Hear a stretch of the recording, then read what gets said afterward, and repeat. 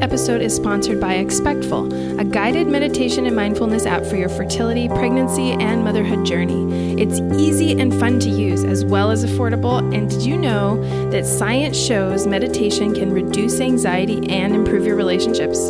Head to expectful.com/motherbirth for an exclusive 1-month free trial just for Motherbirth listeners. There's no statute of limitations on trauma. We have to stop judging each other for what we think our trauma is. Welcome to Motherbirth. We help women awaken the confidence that is already within. This is a space for vivid, inspiring birth stories, meaningful advice from guest experts, and honest exploration of what it means to become a mother. Hey guys, it's Laura from Motherbirth. I'm here today with Melissa, and we're going to actually be having a conversation, just the two of us, which is a unique thing for the podcast for those of you who listened before. As a reminder, for those of you who are new, I am in my 3rd year of nurse midwifery school, and I'm on my path to becoming a nurse midwife and having my doctorate in nursing. And I'm here today with my co-creator and co-host, Melissa. Hey, and for those of you who don't know, I'm a mom and a writer and a coach, and we started this podcast to really create space for women to share their stories and to experience community and togetherness in the experiences of motherhood. A lot of the work that I do is with women around their experiences of loss and grief, as that's a big part of my story. And today we're going to kind of just do a little bit of a check-in with each other, a check-in with you guys, a little bit of a refresh on how this conversation is shaped here on the podcast. So we're excited to do that today. Yeah, for those of you joining us or maybe joined us within the last year and a half or so, we have been a podcast releasing episodes focusing on giving a platform for women to share their stories.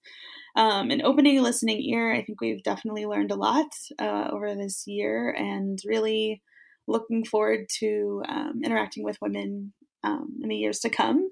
Like Melissa mentioned, she's really working with women in the framework of loss and learning to trust their bodies again. And she'll share a little bit more about that with you guys. And as I mentioned, I'm currently in school. And so I am studying birth trauma and the effects it have on women into the postpartum period.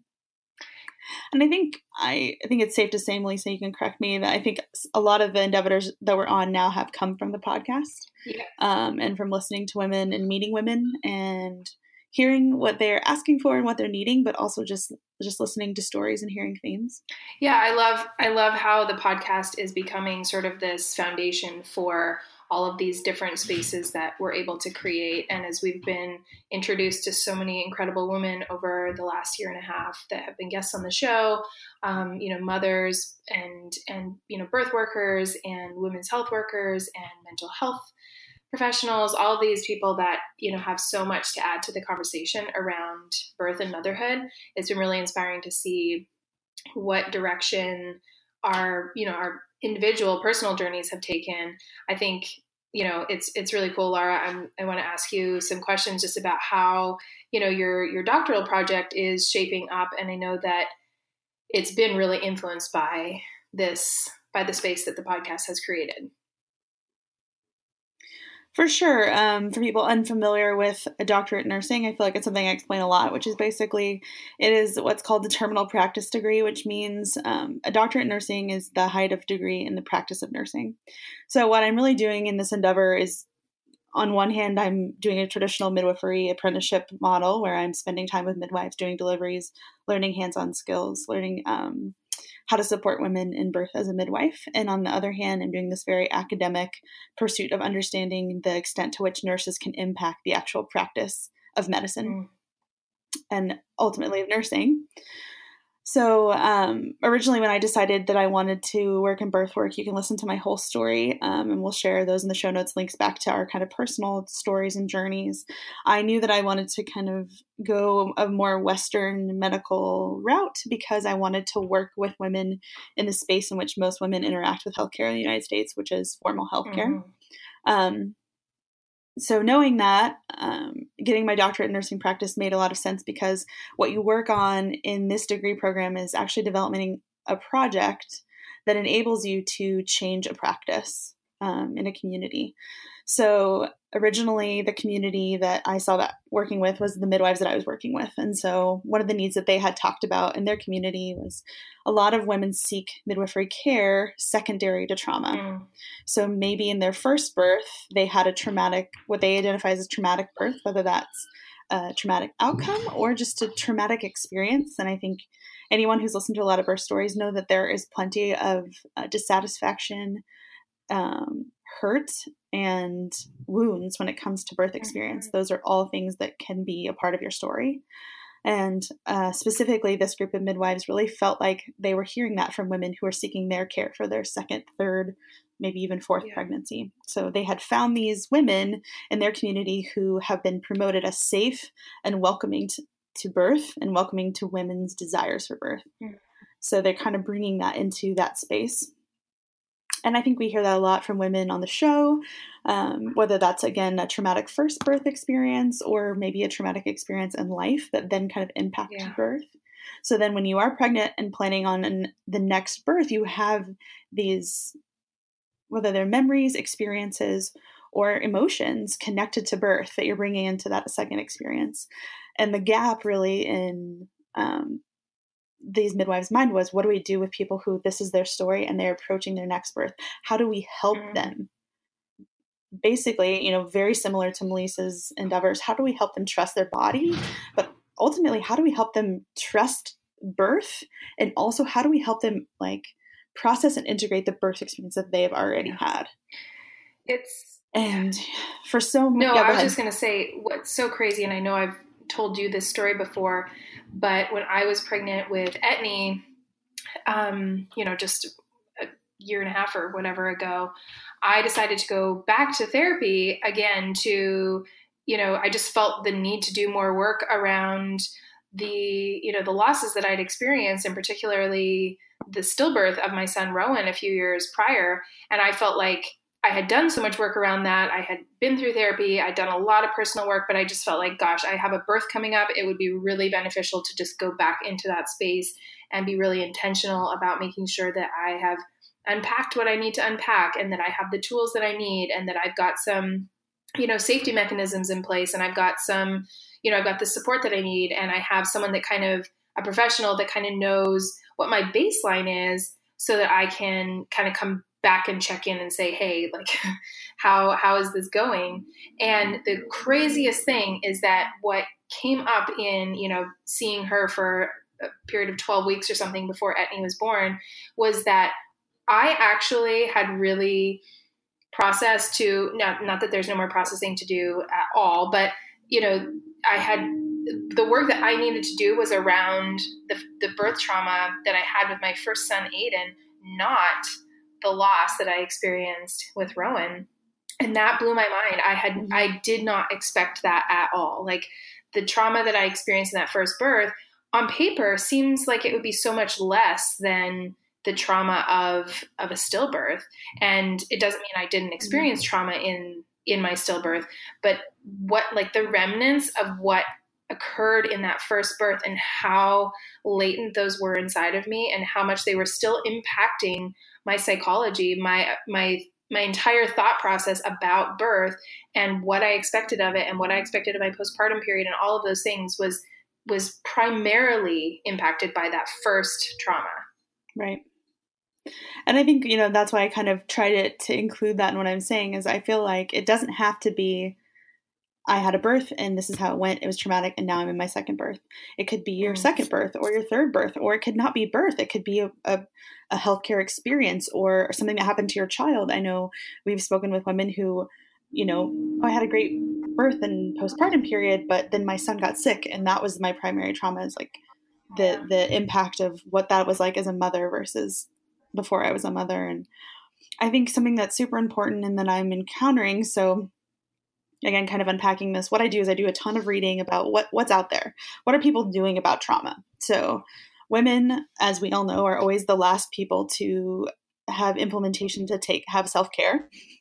So it took us a very long time to be recognized for postpartum depression. We've shared about this on the show. Women have shared. I do think we're at an all-time high of awareness that postpartum depression exists. However, we are still at a huge deficit for treatment.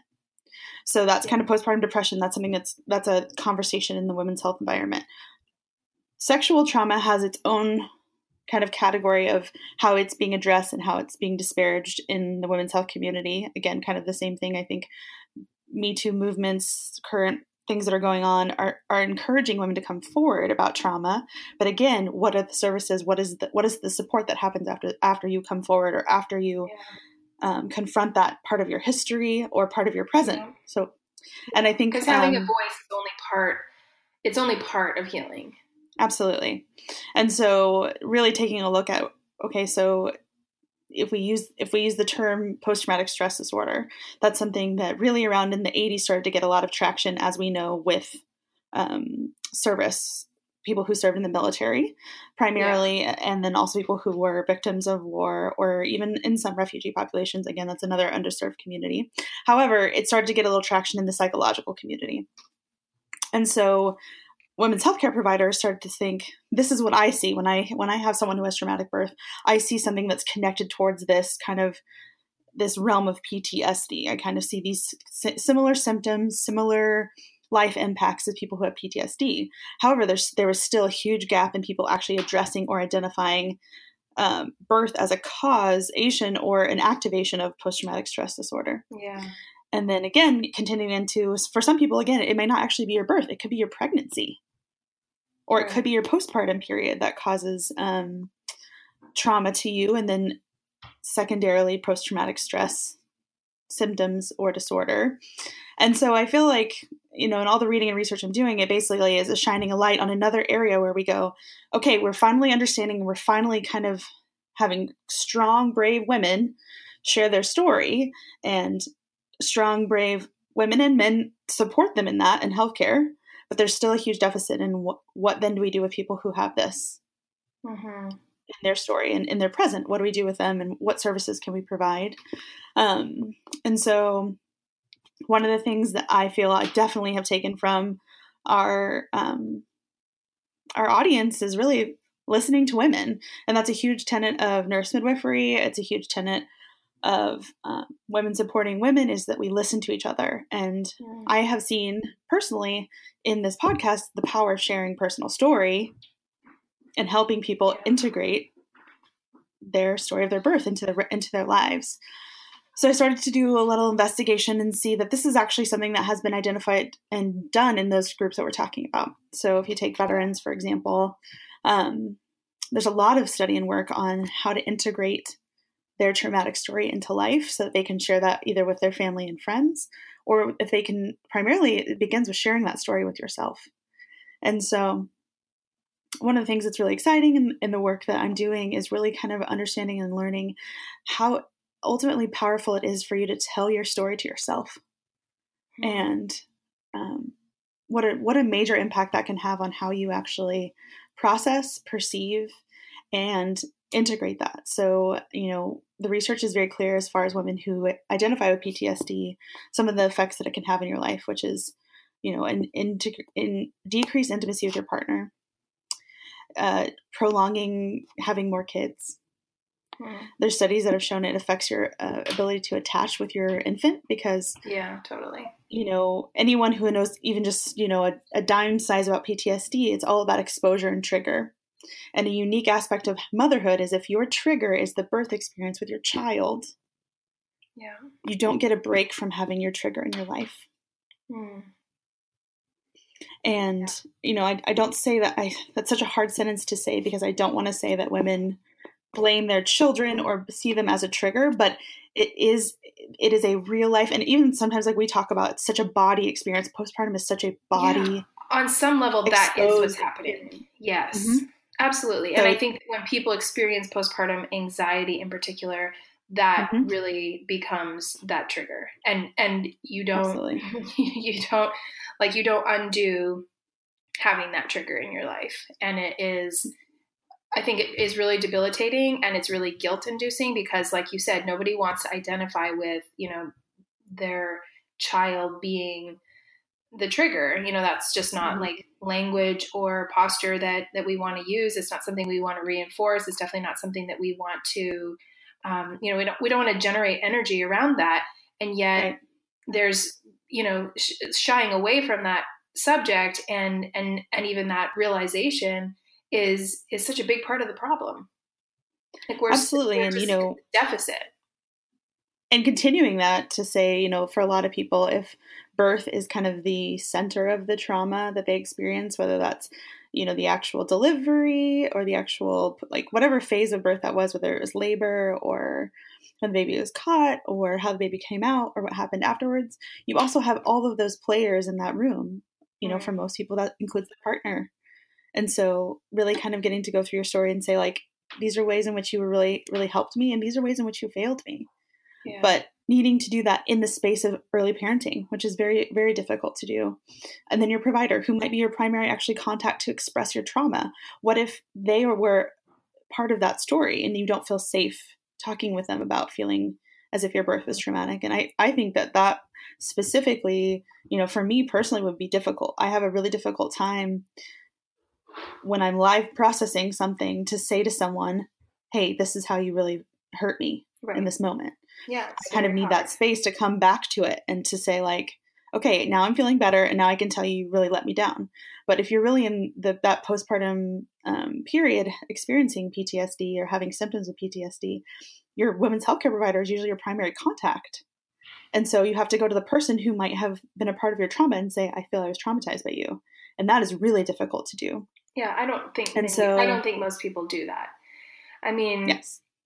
I just don't think that we have the emotional programming for that, No, I think that's a very interesting way of putting it, because that's the essence of it. It's not that you are unable or not. It's not about strength or clarity. It's literally, it's in that live processing moment, you may not even be able to identify that. Yeah. And to me, this really comes back to just like community and culture as a whole. And obviously it feels like there isn't an episode that goes by where we don't dig into this in some regard. And this is a huge, huge component of, the work and the groups that I do with women as well around loss and really the entire purpose of the community that we're trying to create is that like when women are isolated and when, for example, like what you just said is so true. Many people, even though they probably would never actually share on that kind of a level with their primary care provider, the fact that the primary care provider is the sole and potentially only person that they could have that kind of conversation with is ludicrous. Like we don't have the communal structures that we need to support the emotional work that comes with motherhood. It just comes with it. It's part of it. Whether you have an empowering, enlightened birth experience or experience any level of trauma or dissatisfaction with your birth, whatever kind of postpartum struggles you have, whatever potential like infertility or loss experiences you've had, we don't have anywhere to really plug those in. Absolutely. And I think, one of the unique things that is definitely evident in the literature is that people need time. A lot of these follow-ups are, as we know, 4 and 6 weeks out from delivery. And none of these things might actually even be showing up for women yet. You're still just like crying about your boobs not working. Yeah. And like, surviving on very little sleep. And maybe, maybe you are very fortunate and you have had a ton of support. So you had in-laws and your parents and your sister, and those people are so present early on. And it isn't really until around that 6-month mark that they really start seeing people kind of coming out and really realizing it, maybe if it wasn't there at 6 weeks, kind of coming into that at 6 months. And so a lot of the research that's even been done is really limited, because unless you have long-term follow-up, these things might not surface. And again, it might not surface till your next pregnancy. Like we're saying, that you don't really know.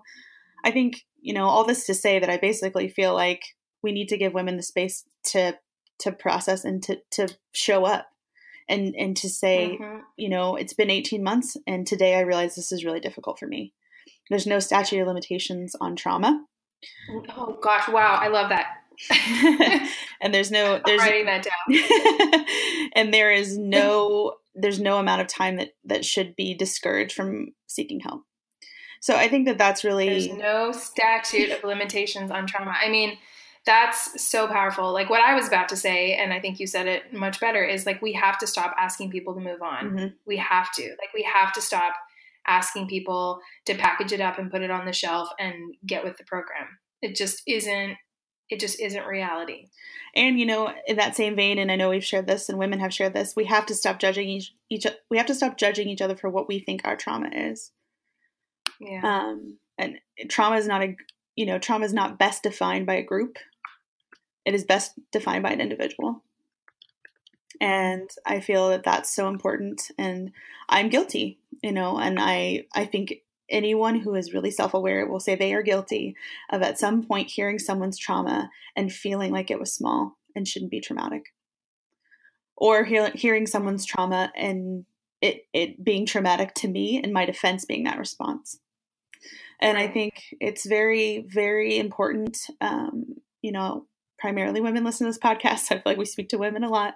But anyone in our audience, it's so important for you to know that you are allowed to think of anything that has happened to you as need for processing. So maybe you don't even identify with trauma. Maybe trauma is an extreme word for you. Maybe you identify with difficulty, or maybe you identify with certain aspects of your women's healthcare experience, your sexuality experience, your intimacy experience, your birth experience, and you say, I've never felt right about that. I feel like that is such a common reoccurring metaphor in women sharing their story, is that it's not necessarily that I felt like this was a harm to me, but I didn't feel right about it. Something in my intuition, which we talk a lot on Mother Birth as well, something in my intuition was off.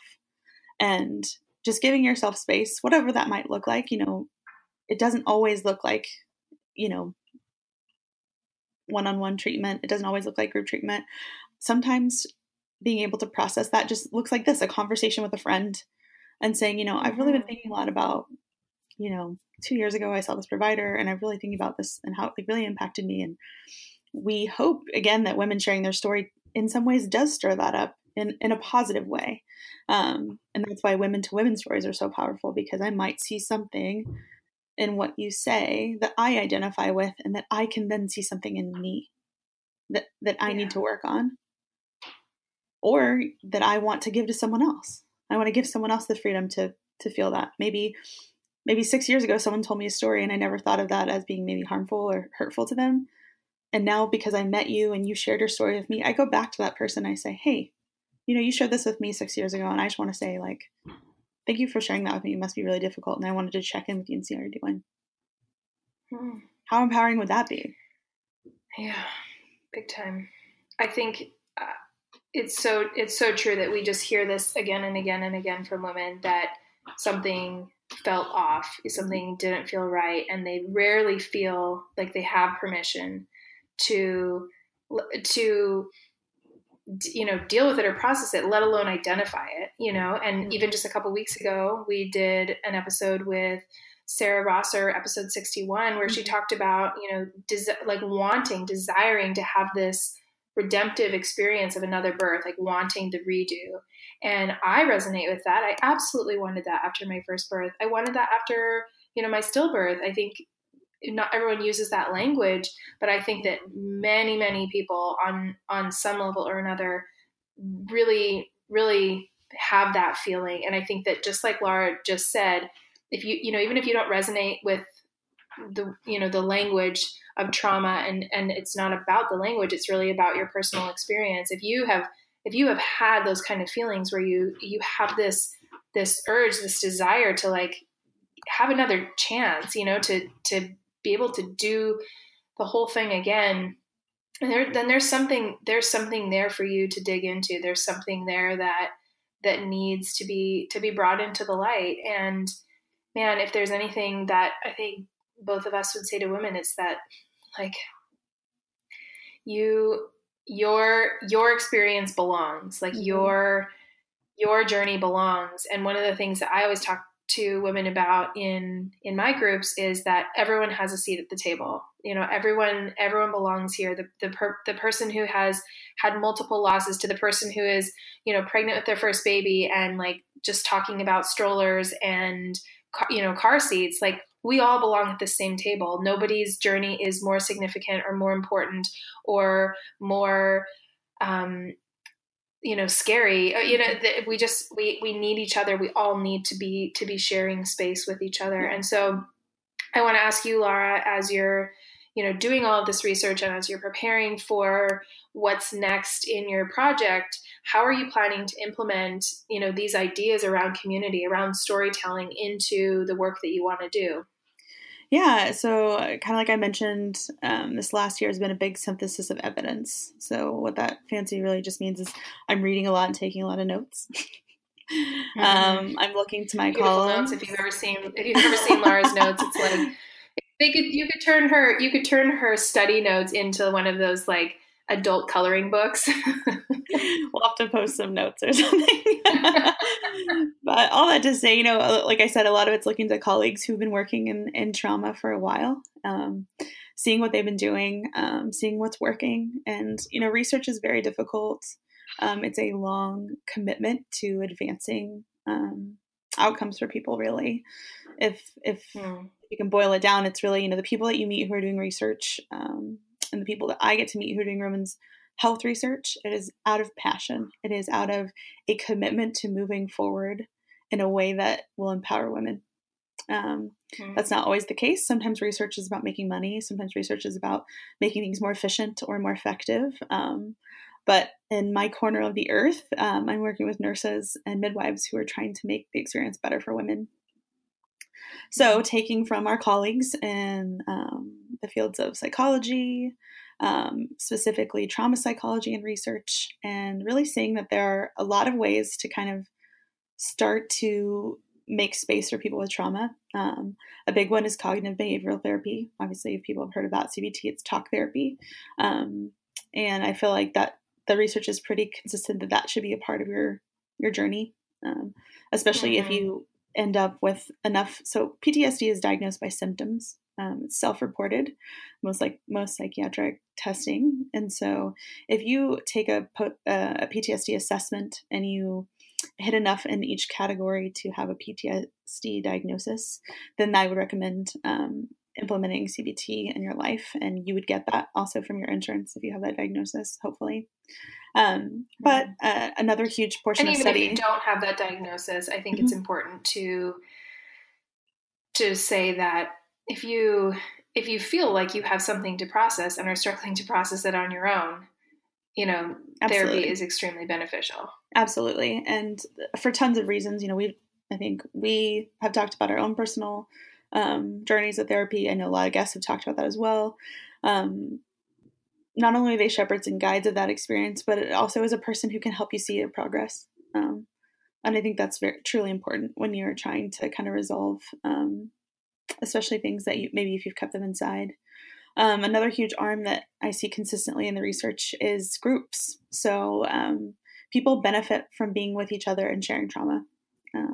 Research is very, very clear that by sharing your own trauma, like I said, knowing your own trauma, writing your own trauma, narrative therapy is actually physically writing down your own trauma and then having the strength and the courage to take the step to share that with someone else is not only empowering for you as an individual, but it helps you to integrate your story into your real life. And we talk about that a little bit with sharing birth stories specifically. We happen to be on the short list of people who get to hear a lot of people's birth stories, but not everybody has that. Not everybody has a friend that they can share that with, or maybe they don't feel they can share that with their community because their community had beautiful, perfect births and theirs just wasn't that way.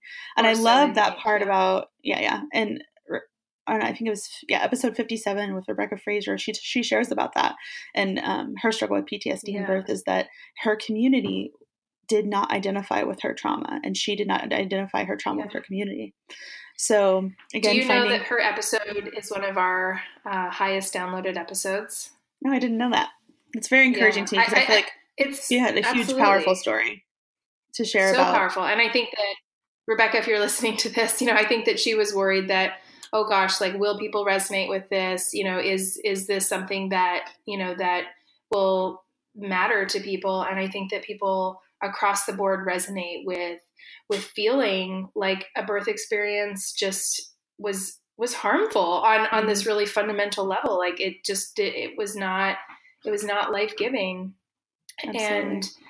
And I think that that's something that is really hard to acknowledge in our culture, where the mantra across the board is, healthy baby, healthy mama. And that's what we're focused on.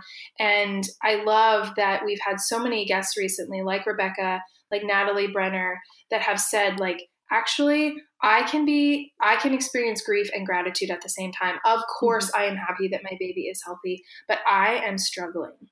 Mm-hmm. And that is so powerful to be able to do, to hold those things that seem so mutually exclusive. And in our culture, they are defined as mutually exclusive, but they are not. Mm-hmm. I think that is so true. And that's why the group aspect can be very powerful. We've built an online community of people sharing stories, but my goal is to extend that and say, we're learning from looking to our left and looking to our right, what's working. And so women who identify with traumatic birth need to share their stories with other women who identify with traumatic birth. And my project is creating exactly that space. So finding a space, whether that be physically a space in a community here, and then physically a space online where women are sharing that story with each other, and really looking at over a period of time of working on, again, their own narrative, and then also sharing that narrative with others and listening to the narrative of others and seeing how that really helps them integrate their trauma. Yeah. That's going to be so powerful. That's going to be really, really powerful. I really feel like it makes sense. It's just something that makes sense. And again, it doesn't require it doesn't require a doctoral level education to understand that sharing your story with other people and hearing other people's story is powerful. And it doesn't take much of a step to say, I could see how that would work. I could see how that would help. And any kind of therapy, any kind of group care, and any kind of, even coaching is not to cure people. And I want to make sure that nobody's hearing that in what we're saying, that, oh, if you do these things, then you won't have trauma. Or, oh, if you do these things, then you'll feel better. I think it's more of kind of opening the dialogue and opening the mind to things that might be helpful along the way. Mm-hmm. Yeah, I mean, one of the questions that I have been getting asked pretty frequently in the last few weeks about, the Trust Your Body Again course, which I'm doing for women who experience pregnancy loss, is people ask me, like, what about if I just had a bad birth? What if I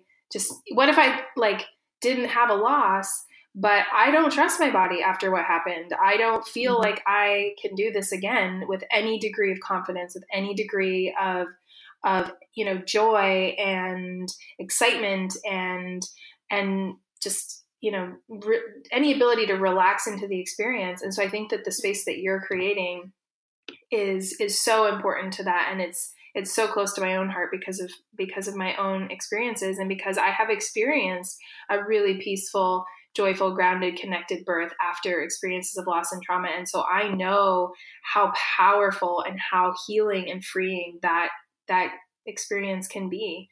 So I'm so passionate about this. And I love that you are creating this space. And I know that, the details are still forthcoming in terms of, timeline and format, but for people listening, we're going to be sharing, with this community, the ability to participate in these groups that Laura is talking about.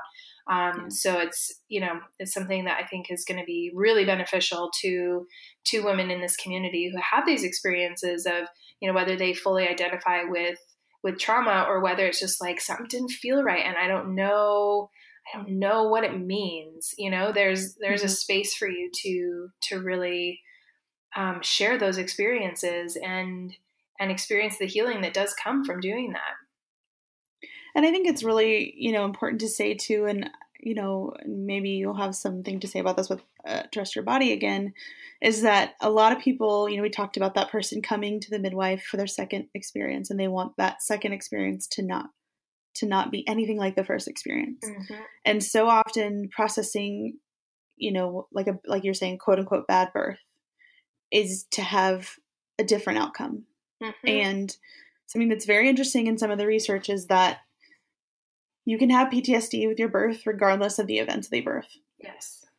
So of course there are things that we would identify. Again, I love how you are always clear with saying on paper, having a stillbirth would be more traumatic than having a long induction, an epidural, and an OP baby, right? On paper, losing your child has to be more traumatic. And losing Rowan was traumatic. However, on paper, it doesn't make sense that the first one is what you needed to process. Yeah. But it was. And that's because, again, trauma is defined by the person experiencing it. Yeah. Our healing and there are just and our ability, many factors. So many factors. So our healing and our ability to move forward into whatever your second experience might be, it may not even be a birth. It might just be normal. It might be everyday life. That might be your second experience might be, how do I deal with this thing that happened in an everyday way? And I love that when Rebecca shares, she talks about that. She actually got to a point where physically she kind of understood the trauma physically, but it was the everyday stuff that was difficult. Mm-hmm. And she chose to have a C-section, which for most people would be traumatic, but was empowering. And that's why I think her story is so powerful, is because being able to move into your next thing is not, again, it's not about the outcome of a second thing. Right. You don't get to feel better about your first birth after your second birth is over. Yes. It's actually about just learning to understand your story, period. Yeah. In the space that you're in right now. And that's what I wanted to ask you about. That's obviously something from the outside in with Trust Your Body again, is how do you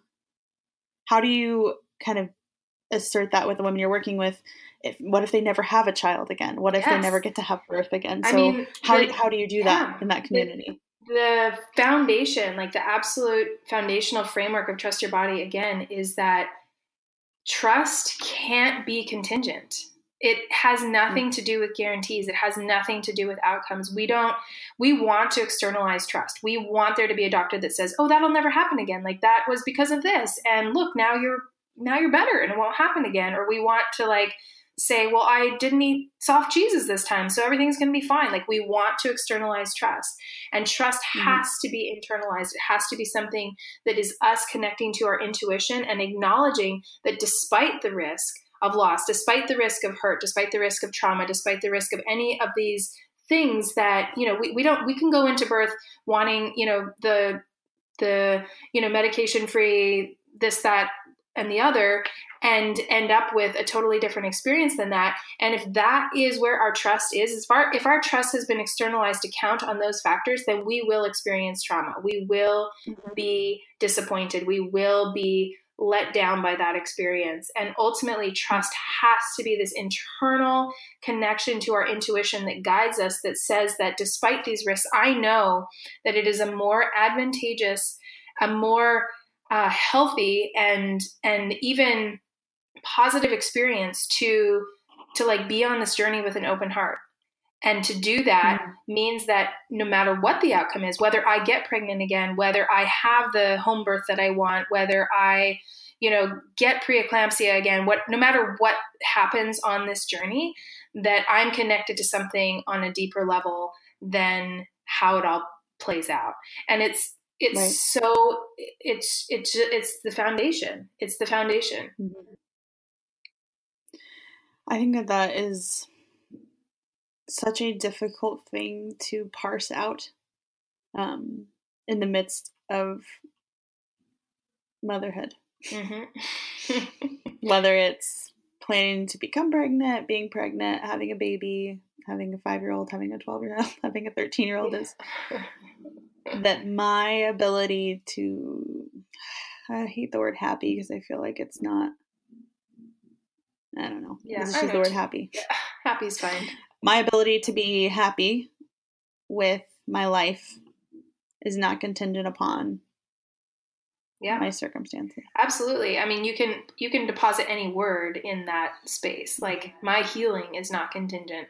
My ability to be present is not contingent. My growth is not contingent. Like, we we have to be able to define these like components that are so critical to how we see our journeys. And I just think that community is always the answer. It is the biggest piece of the pie. It's the biggest piece of the puzzle.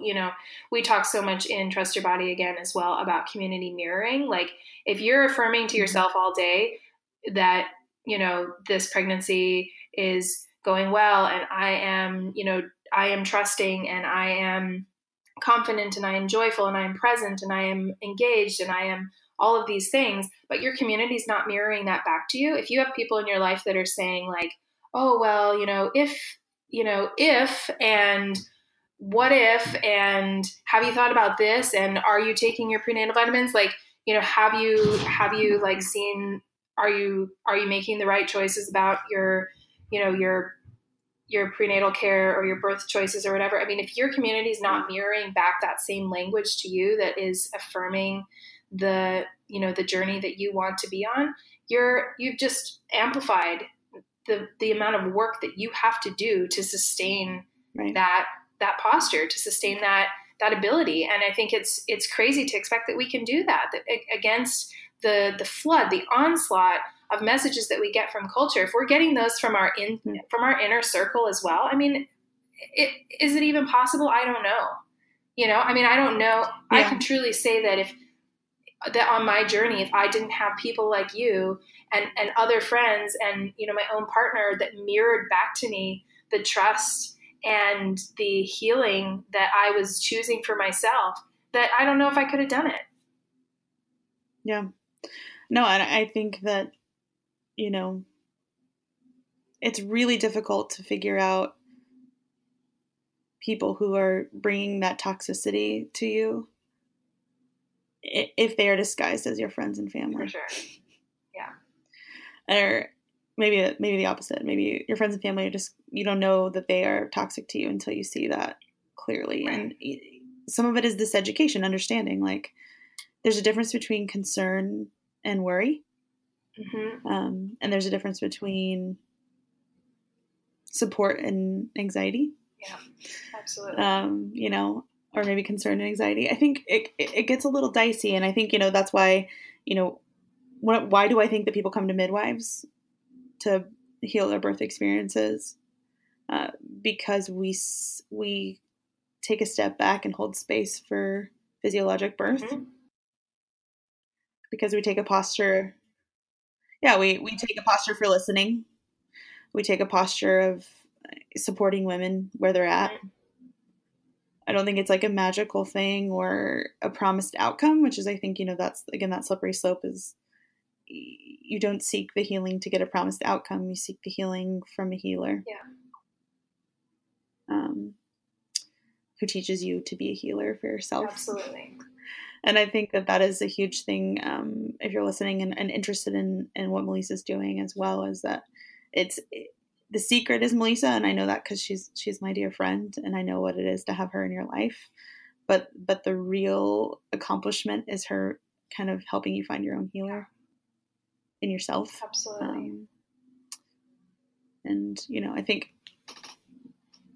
we both live in these two dichotomous brains where one is so inherently and innately trusting in just the carnal creature that we are and the spiritual creature that we are, and the things that come from that. And we both are researchers. Mm-hmm. So we have this other half of our brain that's like investigative, and we want to look around and see what people are doing and saying and be well read, be well understood. And we hope that that's what the podcast is too. Yeah, absolutely. It's a space for you to hear that true human experience and women's stories, and also to learn from them. Yeah.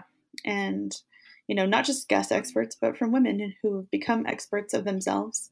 Yeah. And who share their stories to empower women to become experts of themselves. Because I think that is such an empowering part of the journey, and healing is taking that time to actually understand yourself. Yeah.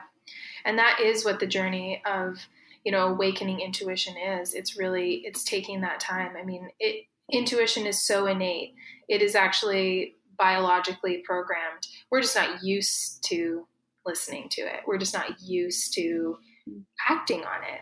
And it just takes practice. It literally just takes practice, like anything else that was, like a rusty skill or something that you'd never done before. It just takes practice. Will you maybe just share a little bit more as we wrap up about, how we're going to share with women about these trauma support groups, how you're planning to kind of format those and share them? Yeah, for those of you listening who've been on the journey with us, you've kind of seen Melissa roll out her program with Trust Your Body Again. We do a lot of that through social media. So if you're not following us on Instagram at motherbirth.co, you're missing out on all the wonderful things we're doing. You're also missing out on incredible birth photos put forward by incredible birth photographers and women telling their stories. Especially now that Instagram is no longer censoring birth. We've got, I think we've lost a few followers too, but we've been gaining even more. Yeah, but I think you know what you're signing up for if you're following Mother Birth. It's going to have mothers giving birth or birth processes. So we'll be rolling out I will be doing an initial implementation for my schooling, and then we'll be opening to the public for people to participate in groups. We're going to try to keep them small, no more than 8 to 10 women who are willing to share story together, and there will be some formatting to it. So we'll send out an all call of people interested and start a list, and then get some dates out there. Lisa, do you want to share how people can access Trust Your Body Again right now? Yeah, so the course Trust Your Body Again for women who've experienced pregnancy loss is it opens every couple of months. So if you just go to our website, motherbirth.co, and go to course, you'll see the next available enrollment cycle for that. You can always get on the wait list if it's not open. And the same will be true for what Laura's talking about. So if you check out our website, we'll have a link there where you can get on a wait list to get more information about joining these groups. And also, like Laura said, follow us on Instagram, because that is one of the best ways to stay in the loop on the latest stuff that we're working on. So we love sharing this space with all of you. And, more and more, we would get women that reach out to us that want to share their stories, and want to be part of this community in a bigger way.